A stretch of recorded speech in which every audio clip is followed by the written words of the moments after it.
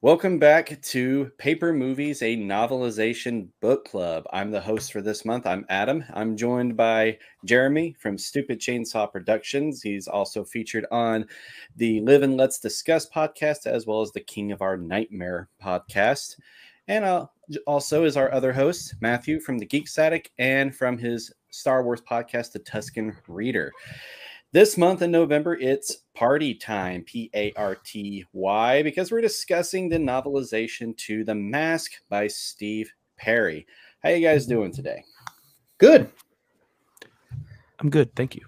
Yep. Sorry, we had a little crisis over here, and I'm mobile today, so that's why it's bad audio, bad video quality, but it's all right. I'm here.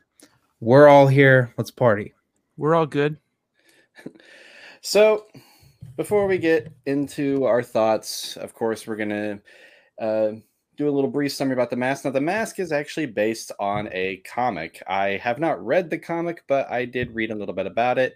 The movie is a complete 180 from how that comic book actually is, but just the synopsis of the film.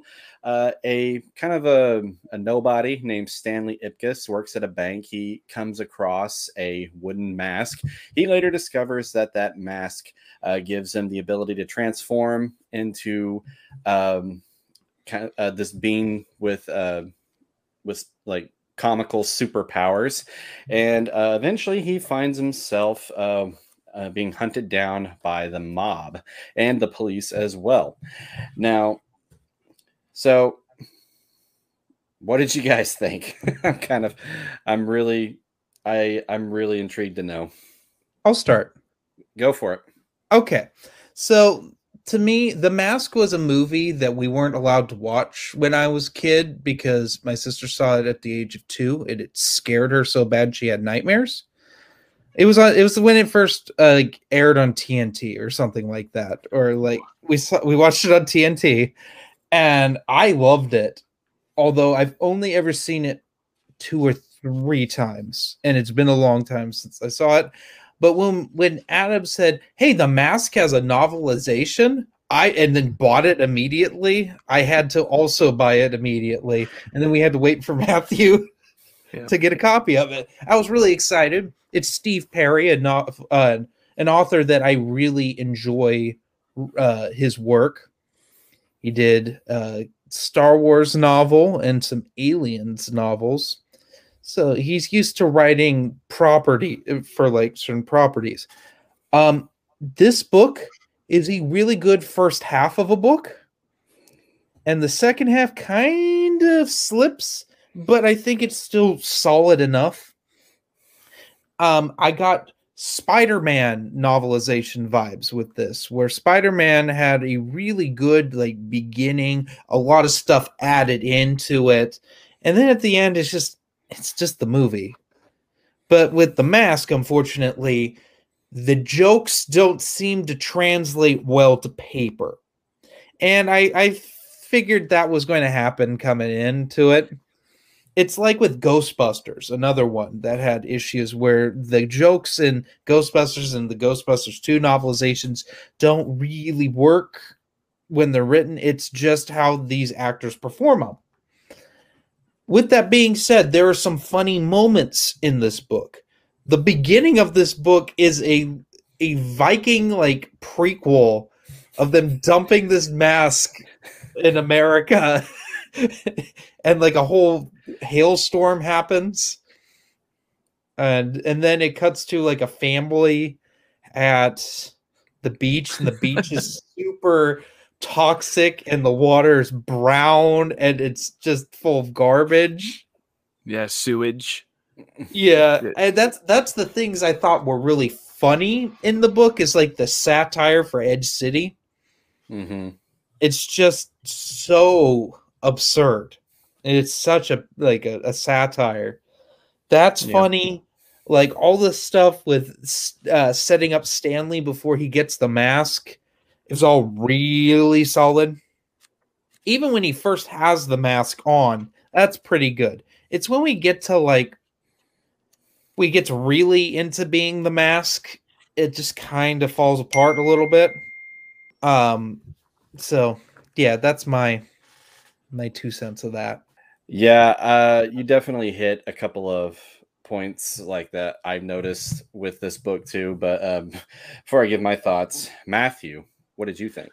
Yeah, yeah, I agree, Jeremy. The opening was kind of silly. When I first started reading, I was like, wait a second, this is the mask, and did they print the wrong story in this book at first?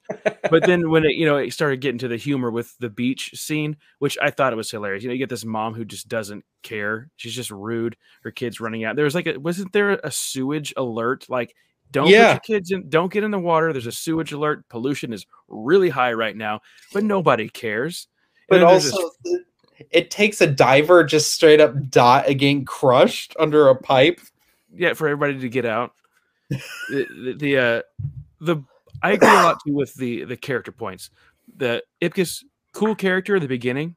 Mm-hmm. Everything's going fine. It's like, oh, guy's down on his luck. He runs down to the water, jumps in this nasty river, pulls out the wooden mask, and we get some fun with that first little bit. That he gets the clock, jumps out of his pocket, and goes down the hallway because it's like late at night. It's supposed to be real quiet, and he's just smashing with a hammer. This alarm clock's going off. It's like, oh, okay, I get the cartoon vibes. Kind of silly, kind of stupid for me. And as it went along, it got sillier, if that's even a word, and more silly as we went along. And I had a really hard time getting in sync with the cartoony moments. Yeah. And, the reality of that just got really weird for me. And I just, when he'd wake up, the mask was next to him. Like, oh man, that's a crazy night. He didn't remember what he was doing. And then the next scene, it's like he's in total control of what he's doing. I just found that just kind of weird.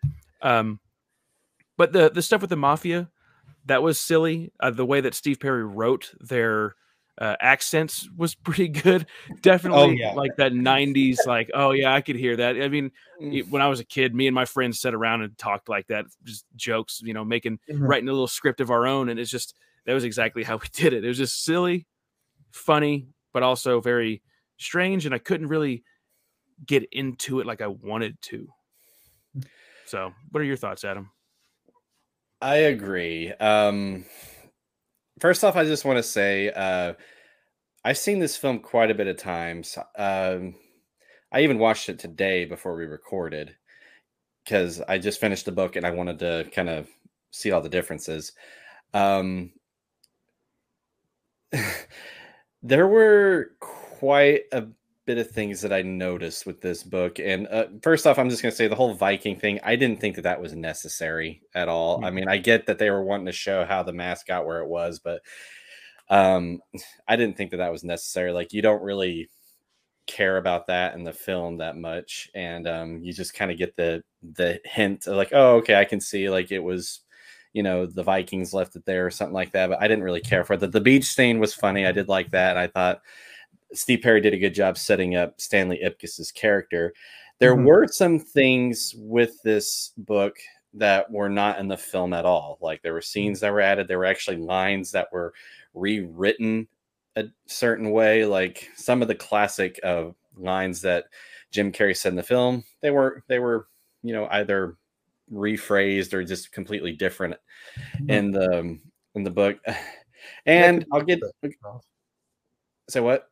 I said that could be up to Jim Carrey improv.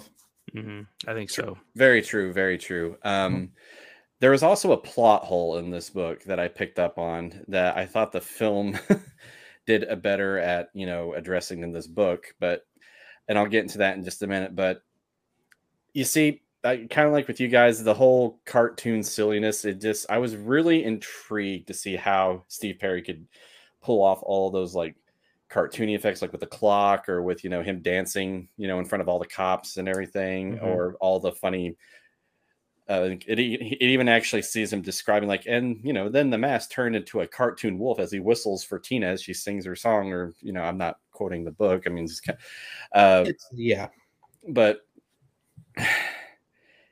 you can tell he did the very best he could, but it just wasn't the same. And Jeremy, I agree with you. Like, it started off pretty good, but near the end, it was just kind of decreasing. You know, I will give this book credit. With a lot of times when we read something that's bad, it just feels really slow. Mm-hmm. The Mask never feels slow. No. It's a very, honestly, it took us, we all finished it pretty close to this recording, but I honestly think it's not the book's fault. It's just we have really busy schedules. But every time I pick this book up, I'd read like 20 Fly through it. Yeah, at least 20 pages, if not like 40. I mean, I read probably 100 pages in one sitting with this book. Yeah, me like, too. yeah, it didn't feel like I'd been sitting for that long. Like, it's, in that regard, it's superb. But it's just that, and I don't know if it's Steve Perry's fault that the cartoony stuff doesn't work. I don't think anyone could make that really work.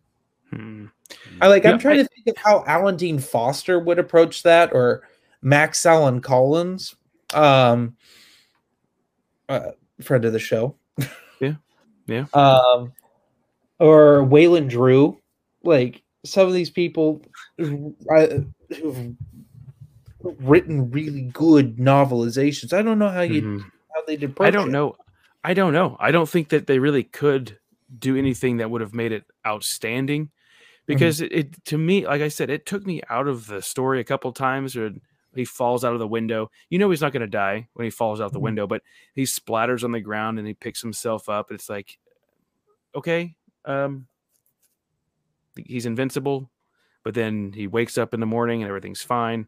It's just like it takes him. It like sucks him out of reality. And I don't know. It's a weird thing where he just pulls stuff out from nowhere. It was weird. It's like this, I guess, a cross rip in the dimensions, which would have been a cool thing if they could have explained, like, oh yeah, maybe the storm that would always happen before somebody else puts the mask on, like, does something to everybody else in a sense too. Yeah, I don't know. Yeah. They barely try to explain it's Loki's mask and the god of mischief, and it's just like, It's that was like the scene with the. There's the scene with the doctor when Ipkiss sees like an advertisement, right? He's like, "Oh, I want to go talk about this. Go see this doctor." Because he sees like a book or something in the window, and the next scene is him in the guy's office, which I thought was kind of funny because he's like, "Yeah, I need to know what more about the mask situation," and the guy's like, "You know, it's a metaphor, you know," and Ipkiss was just left to figure things out on his own. Yeah, I definitely agree with you guys. Like, this book was not hard to read at all. Like, it was in a very quick read. I finished, like, the other night, like, I had like 120 pages left. I finished 100 pages of it within like an hour and finished the rest, you know, within just less than an hour. And, you know, it's not hard to retain at all. Like, what you read, you know, it's very easy to retain. Like, you don't get like too horribly lost, but right.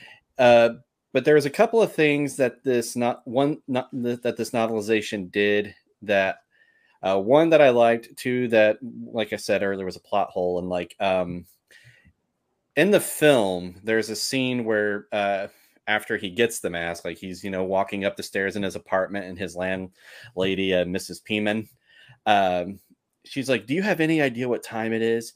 And he goes, "Actually, no," like saying it very sarcastic. But in this novelization, it actually explains the meaning behind the "actually knows," because he just got his watch robbed, you know. You got robbed. Yeah, I like that part. But, and I was going to say this for later, but I'll just go ahead and get to it. There is a big plot hole that I just noticed, and I don't know if you guys caught on to it too, but it was the scene where after Tina goes to visit Stanley in jail, and she gets ambushed afterwards by Dorian Tyrell, the villain of the story, and all of his men. But this is at the point where Dorian has the mask, and he says that he's never taken the mask off. You know, he hasn't had to eat or sleep with it. But the plot hole that I caught on was Stanley said that the mask only works at night. So because the only thing I could think of is if he took it off in the daytime. Like, then it wouldn't work. But if he didn't take it off, Yeah, I thought about that, but I was just like, I just wish they kind of like, would have explained it. Like, if you keep it on during the day, does it stay on, or does it like, or if like, or does like if during the day does it fall off automatically? Because like they say, because it only worked at night. That's just what I caught on. yeah, So I don't know. Yeah, that is kind of funky. Something that I did not like was when that Dorian, that mobster, would put the mask on. It would say Dorian/mask. I didn't like that either. Because they also did Milo/mask. They did. And maybe it's humor that Steve Perry put in there, or if it was just like to make sure that these people are wearing the mask. Because when Stanley has it, it's just the mask. The mask, yeah. It would have been better if it was just everybody was the mask when they had it on. I call it a Lauk situation. If anyone's read Star Wars Last Command, there's a spoilers. Luke fights a clone of himself, but Timothy Zahn, to differentiate, the clone of Luke is spelled Luuke, and then in the audiobook, Mark Thompson calls him Lauk. It's like that. It's just to differentiate because they don't all act the same as the mask. It brings out like it exaggerates things. Like that's why Stanley's a cartoon character. He watches cartoons. Yeah, they also tried to make Dorian kind of a cartoon character as well in the novelization. But he's like twisted. Mm-hmm. Yeah, like I remember this one where like Mrs. Peenman tried to shoot Dorian, and it said like he turned into like a Superman or superhero, like and he puts his hands on his hips. Yeah, I cape like, on. I think. Yeah, I and I don't know. I kind of like the version from the film better because he was more menacing. Like he did things still in a comical way, but it was more threatening than what the mask did. Like there's a scene where he gets shot several times and he absorbs the bullets and then he just like shoots them out of his mouth in a machine gun. But that's just me. Yeah. I mean, the stuff that I did like was the beginning, all the dramatic stuff. The stuff with the mechanics was pretty funny. Mm-hmm. Yeah, they kept like, oh yeah, we got this problem, or oh yeah, okay, well if you use this coupon, you can get this fixed. I thought it was funny because it's just like, yeah, typical mechanic, trying to scam somebody, and they pulled it off pretty good with Stanley. Yeah, that was another scene that I was kind of wondering how Steve Perry was going to pull off, like because it happened in the film too. Like after the mask got his revenge on them for screwing him over, like he took these metal bars and just stuck them where the sun don't shine, and and like I was like, I'm kind of wondering how that was going to be written, and and it just basically was pretty straightforward. It's just like, oh yeah, there was just two metal pipes in their back ends, and I'm just like, ouch. What'd you think of Stanley's friend, his coworker, the Charlie? Right? Isn't that his name? He's more of Charlie. He's more of a jerk in the book than he is in the film. I thought it was funny that he's always talking Stan like, oh man, it's gonna be all right.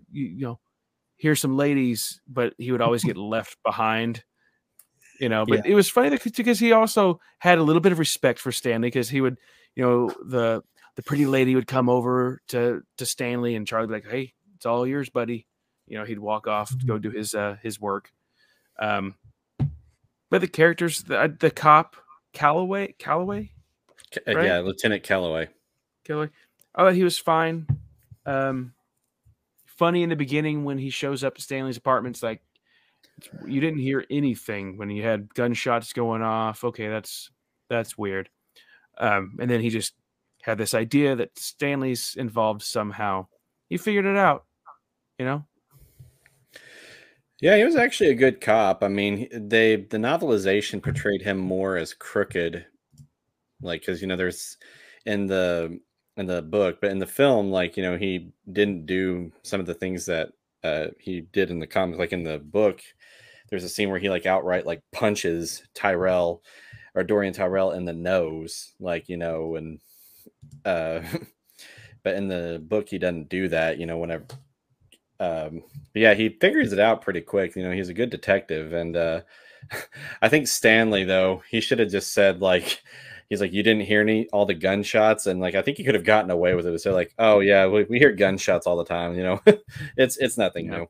There was one thing they did with Charlie that I noticed in the film also. Like in the film, like when he gets into the club, the Coco Bongo for the first time, like he talks to one of the bouncers and he's just like, hey, it's Charlie. And the guy's like, oh, hey, dude, and lets him in. And the novelization, like he was bribing him. It's like, hey, pulls out like some money and says like, oh, yeah, there you are. I didn't recognize you. Stanley's money. Oh, it's Stanley's money. That's right. Yeah. Yeah. And he goes, oh, yeah, I remember you. Come on in. And the sad part is, like you said, Matthew Stanley still got, you know, jilted on that deal. Yeah. What do you think about what did you think about like Kellaway and Charlie, Jeremy? Oh, they're fine. Like the thing is, a lot of these characters play, of course, second fiddle to Stanley. Stanley's the main character, and they're not really fleshed out a whole lot. Same with Tina. Tina's really not a character. Yeah. A weird, I mean, a strange love interest. They're fine, whatever. And I don't get any connection with them really. Although it's nice for Stanley to get the babe at the end, and that he can get the babe by being himself. Yeah, I did like that message. Yeah, that's nice. And he doesn't, because like the mask is like what he wants to be, but he doesn't have to be that. He can be himself. I did like that. There was quite a few scenes in this novelization that were not in the film. Like there was a scene that was a deleted scene, and that was the death of the reporter Peggy Brandt. Like she, I guess, tries to leave, and Dorian Tyrrell's like, hey, no, stay. And then, you know, I think she pulls out a gun on him, and like she ends up getting killed in the same way in the deleted scene. Like she's thrown in that printing paper press? Printing press. The printing press. Thank you. And there's also like there's an additional scene. Like there's a scene where with the Swede, what was his name? It was Dorian's boss. There was two scenes where I think they just called him the Swede. Yeah. But there's two scenes where he has like a confrontation with Dorian, but in the movie there was only one. Like one of them was the one we see in the film where, you know, his bodyguards hold him down and he plays golf with his face, and there's another one where he's like basically just like threatening him, and so I did like that we got additional scenes. Like did they really add much to the story? Not really, not all of them anyway. I mean, it was kind of nice to get it was kind of nice to have like an expanded version of the story, but in a way though some of those scenes just, you know, didn't really add much to the story. But other than that, like I said, the book was not a hard read at all. It was you could get through it probably in a day, or like maybe 2 or 3 hours, because it was not a hard read at all. And normally it's funny because normally we try to like do these books to like, you know, say, hey, you should totally check out the novelization over the film, but this is like the exception where I'd be like, I'd stick with the film. See, the last time I saw this movie was when it came out in theaters. I saw it in the drive-in in 1994 or 1995, whenever it came out. Yeah, I probably saw it around 99 or 2000, I think. So it's been a long while, you know. Now, Son of Mask, I've seen that more recently and wished I hadn't. I have not seen it. I do not intend to see it, and it's horrible. Yeah. My brother had it, and I think I saw like a clip from it, and I was just like, yeah, no, and just walked away. But yeah, like I saw this, like I said, I saw it today, but like I didn't own it. Like the last time I remember seeing it all the way through, I remember watching it the night before my wedding. Like we had a rehearsal dinner, everybody went to bed, I couldn't sleep, and because you know getting married, I was nervous getting married the next day, and then I was like trying to find something to calm me down, and then The Mask was on, so I watched it. So So what would you guys rate this book? I can go first if you'd like, because Sure. I was kind of going back and forth on what I would give it. I'm gonna just officially give it a C plus. It was not a horrible book. It just wasn't, it was just Steve Perry did, a good job with it, like the best that he could do, but it's just like, trying to tackle on all those jokes, like those cartoony effects and everything, just kind of like what Matt said, it kind of takes you out of it a little bit. And yeah, I'm just gonna say, and with the plot holes that I caught on everything, I'm just gonna say C plus. I'm going to give it a C plus as well. I think there's some things that could have been handled much better than they were in the book, but I don't understand it. I don't know how it could have been better, but just the cartoony stuff really took me out. Really nothing much with the character that really drew me in and was like rooting for. A couple funny moments, but yeah, C plus overall. For me, it has a lot of the elements that I've said before that personally I like in a novelization. I like it short and concise, add some new stuff that was probably cut out of the film, and I like a good flowing book. This is not the worst thing we've read on this podcast, but I enjoyed it, I think, a lot more than you guys did. A lot like Hook, but I enjoyed it more than Hook, and I think I'll give this a 3.87 out of 5. Almost a 4 out of 5. In fact, on Goodreads, I gave it a 4 out of 5 because a 3 out of 5 felt too little, and I just rounded up. But it's a 3.87 from me. Okay. Really solid first half, but the second half just kind of, still fast paced enough that I enjoyed it. No, I totally agree with you.